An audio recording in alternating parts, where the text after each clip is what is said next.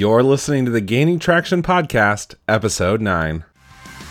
If you're looking for tactical, actionable advice on how to get real feedback from your audience and turn it into immediate results that benefit your business, then you've come to the right place. Welcome to Gaining Traction with your host, Ryan Battles.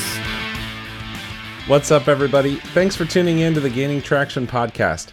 Here we take a look into the ways to gain traction with our products in the online space. And the content of this podcast is also available in written form over at ryanbattles.com/blog. So if you prefer to read instead of listen, or save for offline viewing, head on over to ryanbattles.com today.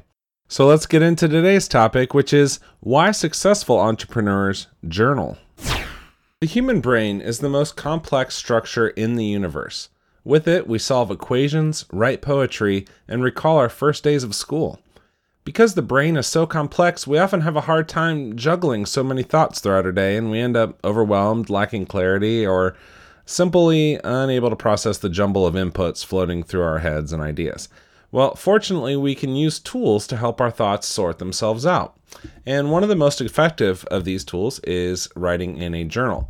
Now, journaling is not simply writing a letter to yourself at the end of the day, recalling the day's events. This is a diary, and it's simply one type of journal. At its heart, journaling is simply taking the experiences, reflections, and ideas that are in your head and writing them down. By putting your thoughts into written word, you engage in a creative process that allows you to brainstorm effective solutions and explore new lines of thinking. It's no wonder that journaling is a habit effective entrepreneurs make a part of their routine. Few things come close to providing the clarity of thought and organizing of the mind that journaling can provide. Now, the good news is journaling doesn't have to be a time-consuming process. It could be as simple as jotting down a few reflections during your morning cup of coffee. One of the simplest journaling practices is simply doing a little reflection on the past, positive thinking to increase happiness, and planning for the day to promote growth. Tomorrow morning, why don't you take out a sheet of paper and answer the following questions before you start your day. What was something awesome about yesterday? What was something that could have been improved yesterday? What is something that you're thankful for today? And what would make today great? Journaling the answers to these 4 questions on a regular basis will provide you the necessary reflection and planning needed to make better decisions as an entrepreneur, increasing daily clarity and mindfulness. Besides a routine of journaling, sometimes it's helpful just to write out the reflections on a specific topic that's floating around in your head. I know for myself, I'm often paralyzed by a decision or an upcoming situation, and one of the only solutions is to simply sit down with a notebook and hash out my thoughts into words. Examples of times when an as-needed journaling can be effective is one when you need to weigh your options. This is where the classic pros and cons list can be effective. And yes, that is a form of journaling. You're simply committing your thoughts about an opinion to words. And many times the answer becomes clearer when you write out the outcomes of a decision. When you begin to feel overwhelmed, this is another one of these reasons why you might want to journal as needed. Sometimes we have so much going on in our lives that we can't organize it all in our heads. And for me, that's when I feel overwhelmed. To combat this, I simply do a brain dump of all the ideas or responsibilities that I have, and then organize them. If there are actions that need to be taken, then I delegate them to a day or time on the calendar, and then I forget about it. Then I can rest easy knowing that all of those thoughts are now handled somewhere, on paper somehow, and there's an appropriate time designated to getting them done. Another reason why you want to do some as-needed journaling is when you feel the need to reflect upon the future and improve it. So every 3 months, I take a quarterly retreat to reflect upon the last 3 months, and journaling is an important part of this process. In journaling, I write out what's worked and what hasn't, and what I could have changed and what was out of my control. Most importantly, I set goals for the next 3 months, and all of this takes the form of journal entries that I convert into lists later on. Another one of these is when you need to make a plan. Having a large responsibility on your shoulders, or maybe the need to strategize for a project, is a great reason for this. Journaling is a great way to brainstorm potential paths to complete a task, and often provides the clarity of thought needed to lay out what necessary steps are needed to ensure success. And as entrepreneurs, we often need to use this type of as-needed journaling to put out a marketing push or a new feature for our products. Finally, when you need to process a situation, sometimes our perception of a situation can cripple us. Whether it's something that's happened in the past or is coming in the future, we can sometimes over or underreact in a way that is not healthy. So journaling helps us to provide perspective on a situation and assists our brains in properly processing it in a way that fosters a healthy outlook. This, in turn, reduces stress, which allows us to function better and get more done. The beauty of journaling is that it can be messy, and that's okay. With journaling, you don't have to follow any pattern or rules. You can just write what comes to your head. And the more free we allow our thoughts to be, the more effective the process of journaling becomes. Now, journaling purists will tell you to only use paper when journaling, but many of us type so much faster than we write that using our keyboards can be a great way to dump our thoughts into words for processing.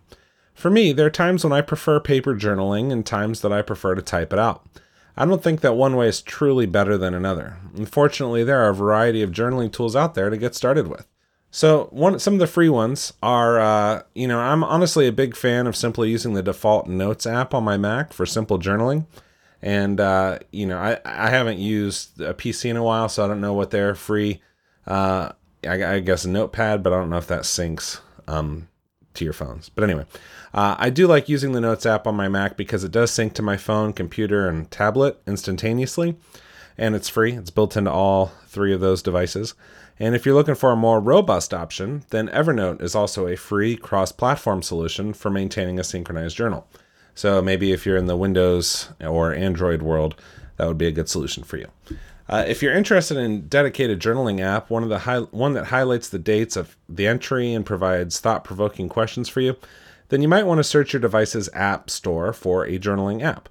So I'm partial to the Apple ecosystem, like I said, so I've enjoyed using Day One, which is an app for both the desktop and iOS. I like how Day One has built-in notifications that nudge me to write an entry for the day.